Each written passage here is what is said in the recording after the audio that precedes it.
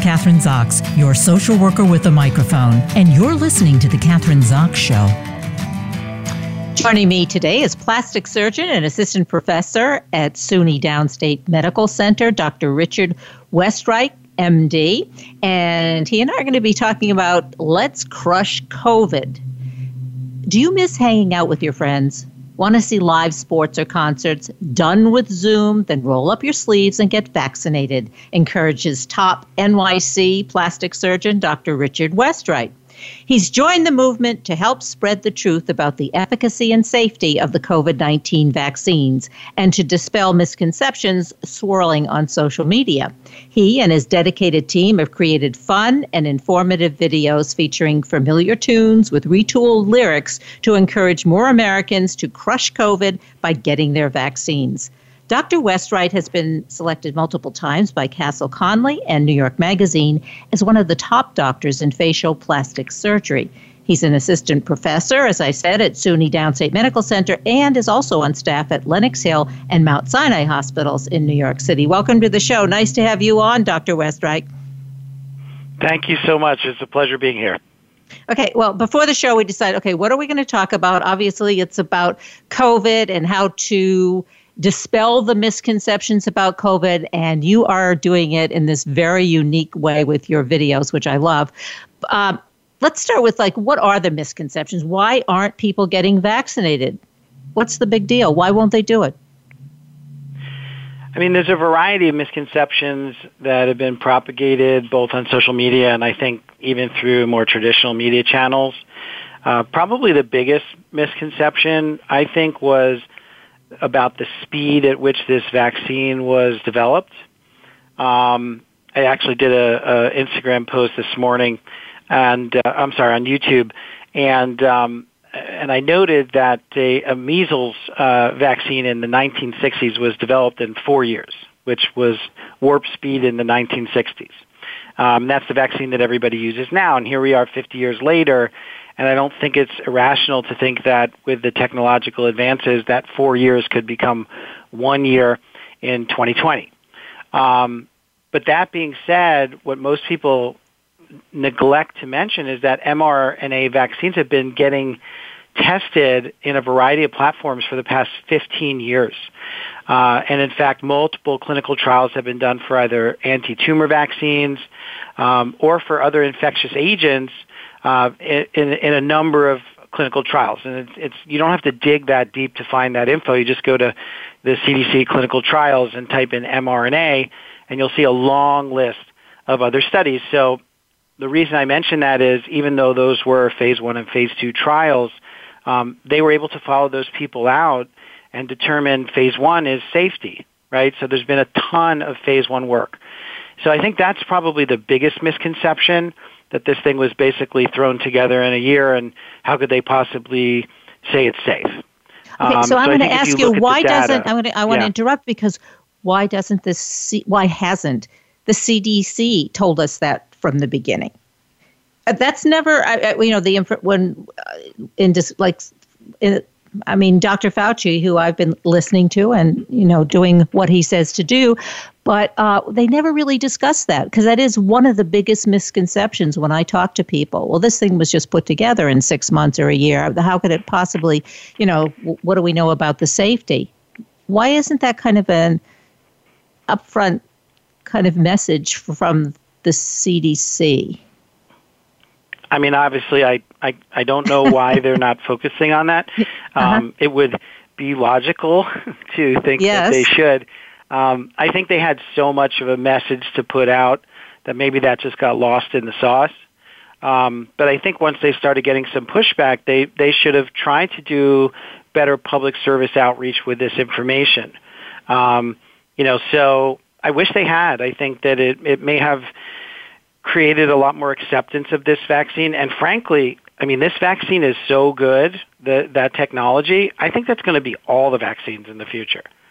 But that's, we can talk about that later.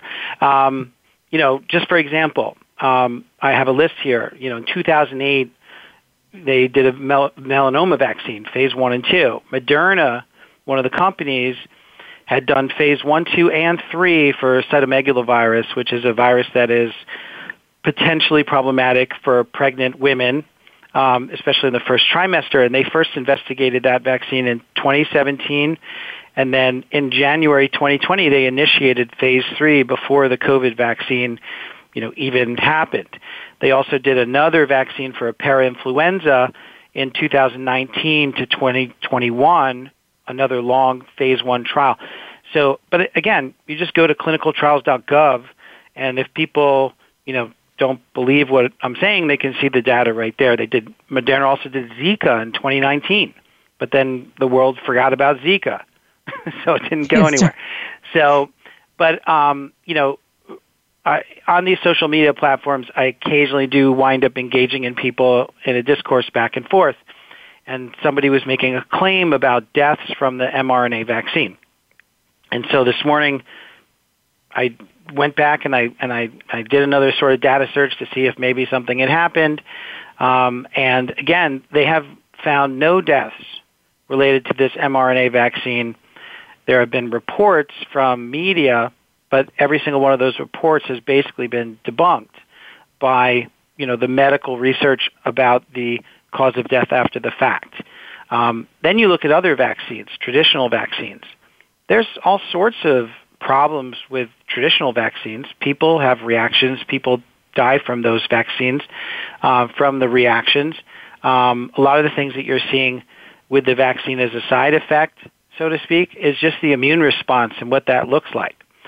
So, people have received other vaccines that I think are actually more dangerous, these live attenuated viruses, or you saw with the J&J with the viral vector vaccine, that created some clotting problems that actually did result in some patient deaths. This mRNA technology, at least at first glance, and now we're, 2.2 billion people worldwide, so I think we're past first glance. This mRNA technology seems basically perfect because all they have to do is insert a protein, and they could basically code for any type of protein. But the vector of getting it into the body seems to be, I think, safer than a lot of other vaccine platforms. So, I know I just gave you like 100 things, but no, and I'm that was great. Super passionate about this. With the mRNA and the stuff I read, it's crazy. And I think about all of the pharmaceuticals that they advertise on television, and then they tell you, the disclosure that all of the terrible things that can happen to you, which seem much, and people take these every day, right? It's like billions of dollars worth of drugs, yet they're reluctant to, as you say, take this, the vaccine for COVID. So I don't understand that reasoning either. My question also, I have this, who are the people, or I say maybe what groups are that you work with, that you talk to, are the most reluctant to get the vaccine? What are the demographics? It's hard for me to tell on social media because, people just have a username, so I don't get a lot of data. But I will say probably the majority of the YouTube and Instagram posts, there does seem to be a male predominance. That I can say. I can't say if they're conservative or liberal. That I can't tell. I can't say if they're from the north or the south, but it definitely seems to be a male predominance of the people that are engaging me with, sort of negative feedback, which is interesting. I would imagine it's probably more of the younger demographic, and that usually these posts are going to be seen mostly from the 25 to 35-year-old range. So I think it is a younger male demographic that seems to be more resistant, at least according to my experience. But you'd be surprised that, there are people in the hospital, healthcare workers, other doctors, same conversation. Which same I find conversation, meaning they're not going to take astounding. I had a conversation with a nurse who I was totally surprised. Yes, she wasn't going to get the vaccine, and I wasn't sure why. Maybe the demographics is the 25 to 35-year-old males is like, no one's going to tell me what to do, particularly the government or public. I think also this in this country, and maybe you can comment on this, people really don't see or really don't have an understanding of public health, particularly if they haven't maybe traveled around the world and seen countries that really don't have a public health system. That's what makes our country strong, us strong people. And it, that I don't think that's emphasized enough. I think that's one of the other issues, maybe. I think, it's a shame that I think over the last couple of years, it does seem like public health has become politicized, but it's really not supposed to be. It's obviously somebody has to run it.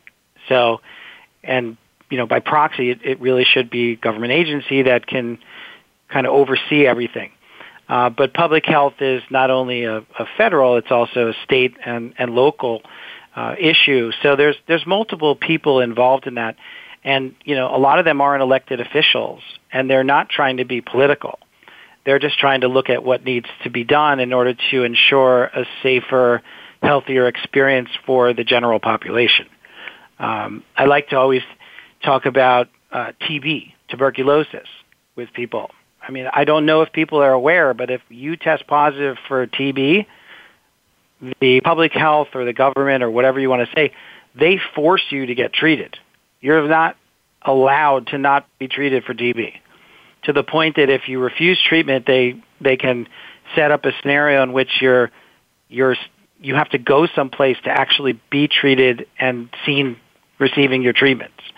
And that's been going on for, God knows, 50, 60 years.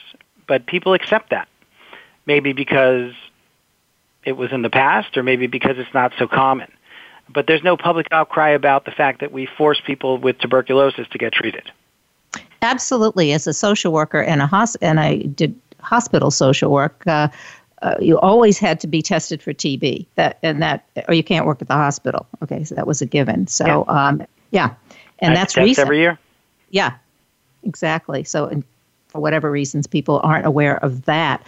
Any other misconceptions or some that we should focus on? I mean, we've mentioned a couple. Well, I touched on the deaths, and I think I discussed that. More recently, there's been this report about myocarditis, specifically from the Pfizer vaccine. And I do believe that there is a very, very, very small risk of having some myocarditis from, frankly, having any COVID vaccine. But I recently talked about this on another show. They actually did a study in people who had COVID by doing MRIs to see what their level of heart inflammation was, and they found, just on a random sampling, not even on symptomatic people, that 60% of patients with COVID had radiological evidence of heart inflammation. So what I always tell people is the vaccine isn't the virus. The vaccine is a portion of the virus that can't do anything to you, and then your body mounts an immune system response and creates antibodies. If those antibodies in your body happen to cross-react with another portion of your body, like your heart tissue or the blood vessel tissue that creates a vasculitis, that was going to happen if you got COVID, and that was going to happen much worse. So a lot of the things that they're calling a side effect of the vaccine but they really are a side effect of the way that your body's antibodies might cross-react with self. So all the things they're seeing with myocarditis are, I think in Israel there was I forget the exact numbers, it might have been 20 or 30 people out of 5 million. It was a really low number, and yet 60% of real COVID patients have that problem. Same thing with the J&J. 30% of patients with COVID have clotting problems.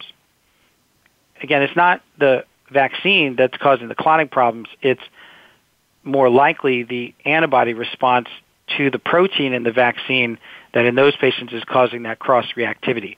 So that's where I think part of the problem is a lot of the misconceptions of side effects. I had a terrible response to my first dose of the Moderna vaccine. I was basically sick for 12 hours, just throwing up, and I was actually kind of happy about it. I kind of felt like it meant it was working.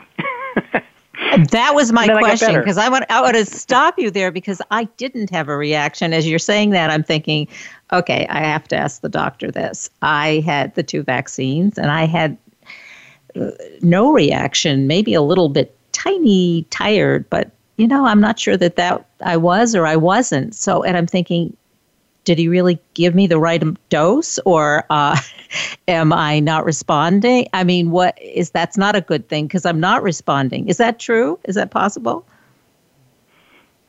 I don't think so based on the data from the studies. But, like after my first dose, I was like, I was so sick, I better have antibodies. So I sent off an antibody test.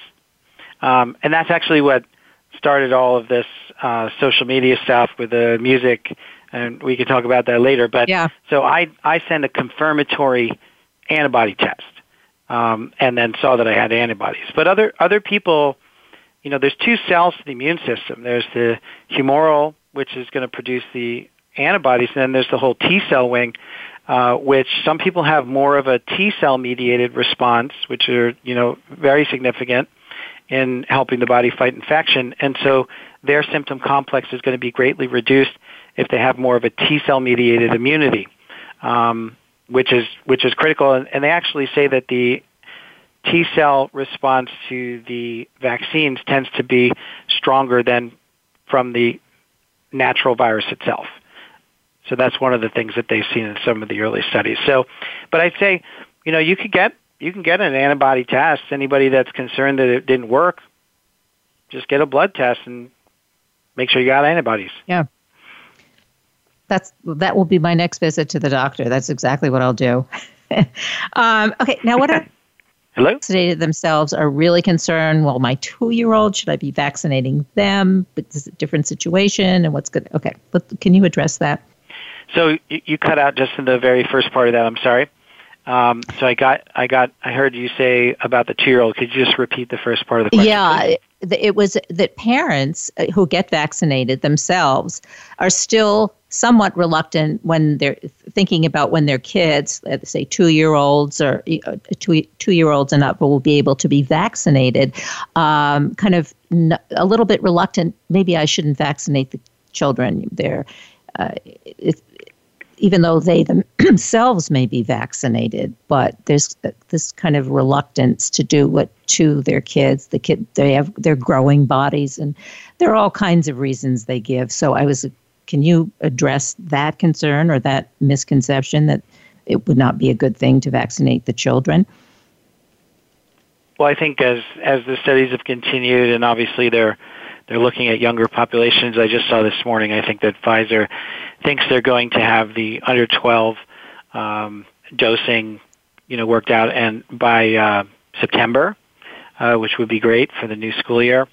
Look, you're a psychologist, so you have a psychology background, and you could probably comment better than me about, parents tend to be a bit more protective of their children than they even are of themselves.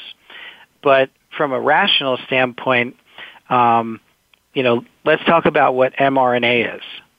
And I think if people understood that, they wouldn't be so concerned. But I understand it. But I do think that, I don't want my kids having to wear masks anymore. Frankly, I just feel badly for them still walking around wearing a mask at school and sporting events. And it's just terrible. And there's a whole bunch of socialization that the kids are missing out on because they really need to see other kids' faces. I mean, that's a big, big part of maturation and development that we just basically took away from them in the last year. So mRNA is something that your body makes. It's made in the nucleus.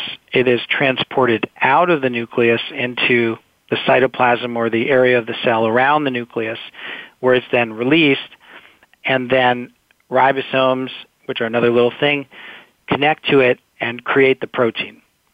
mRNA cannot travel back into the nucleus, and it's brought out of the nucleus on special sort of carrier molecules. So this mRNA basically goes into your body, it gets into the cell, it cannot by definition get into your nucleus and change your DNA, and it has a half-life, and it makes protein while it's around, and it but then your body destroys it like it destroys its own mRNA. So it's a very transient thing that's in your body, maybe for on the order of a day or two, maybe less. And it really doesn't have the capacity to, in and of itself, do anything to the host. So I think the only thing you're kind of left with at that point, again, is if there's some sort of immune cross-reactivity that could create a problem down the line. Well, guess what? You got that with the flu vaccine. You got that with all the other vaccines that you are required to give your child in order to send them to school. You can have that same immune cross-reactivity. So again, they're objecting to the mRNA irrationally, where the mRNA doesn't enhance the risk at all. It's the same risk as any other vaccine. And so I think parents should just, unfortunately, try to accept it and move on. You know, it's really the fear of the new, not the fear of the fact. Yeah, I think that's well said. Fear of the new, not the fear of the fact. Okay, so let's talk about how we can help parents and help all of us to move on and crush COVID, as I said in the beginning, because you have created, and they've been described as fun and informative videos with your staff. All of you together, I guess, all your staff have created these videos, which I have watched a few of them, and they're great. Talk about those videos. I mean, how did you come up with the idea? And you're, I guess, an actor. Your whole team, they're medical personnel as well as actors, which is doesn't always go together. People, yeah. But yeah. So it goes back to that first vaccine, post-vaccine antibody test that I sent. And, when I got that lab report back, my whole office just basically erupted in sort of like a joyous eruption. And, you're sort of singing and dancing around, I got vaccine, yeah, and then somebody said, well, you should do that to antibodies, or you should do antibodies to the Backstreet Boys song, Everybody. And we're like, oh yeah, and then we were sort of, joking around about it. But then as we joked, we were like, this is actually pretty awesome. And it just became something that we all decided we wanted to do. This was back in January. I think for us, having been in New York, which is one of the places in the U.S. that was hit the hardest, been shut down, been dealing with all the issues, been dealing with the fear, been around the hospitals with the, I mean, it's terrible to say, but the freezer trucks, because they had so many dead bodies, they couldn't do anything but get freezer trucks. I mean, it was hell on earth in New York for a good 2 or 3 months. If you experience that, then I think the contradistinction of seeing that antibody test being positive and then feeling just joyously like maybe you're safe for the first time in, 7 or 8 months, and you don't have to suffocate in this N95 that, you're scrambling to get new stuff all the time. And for us, it was just such a dramatic turnaround that we just felt so much joy, and we decided to do it, and we had such a good time doing it. And we had such a positive response that we felt, look, maybe this will help some other people just feel the joy of feeling like you're safe, feeling like you're getting past it. And so, we did a bunch of them from a variety of different angles. And I think, I do think it helped.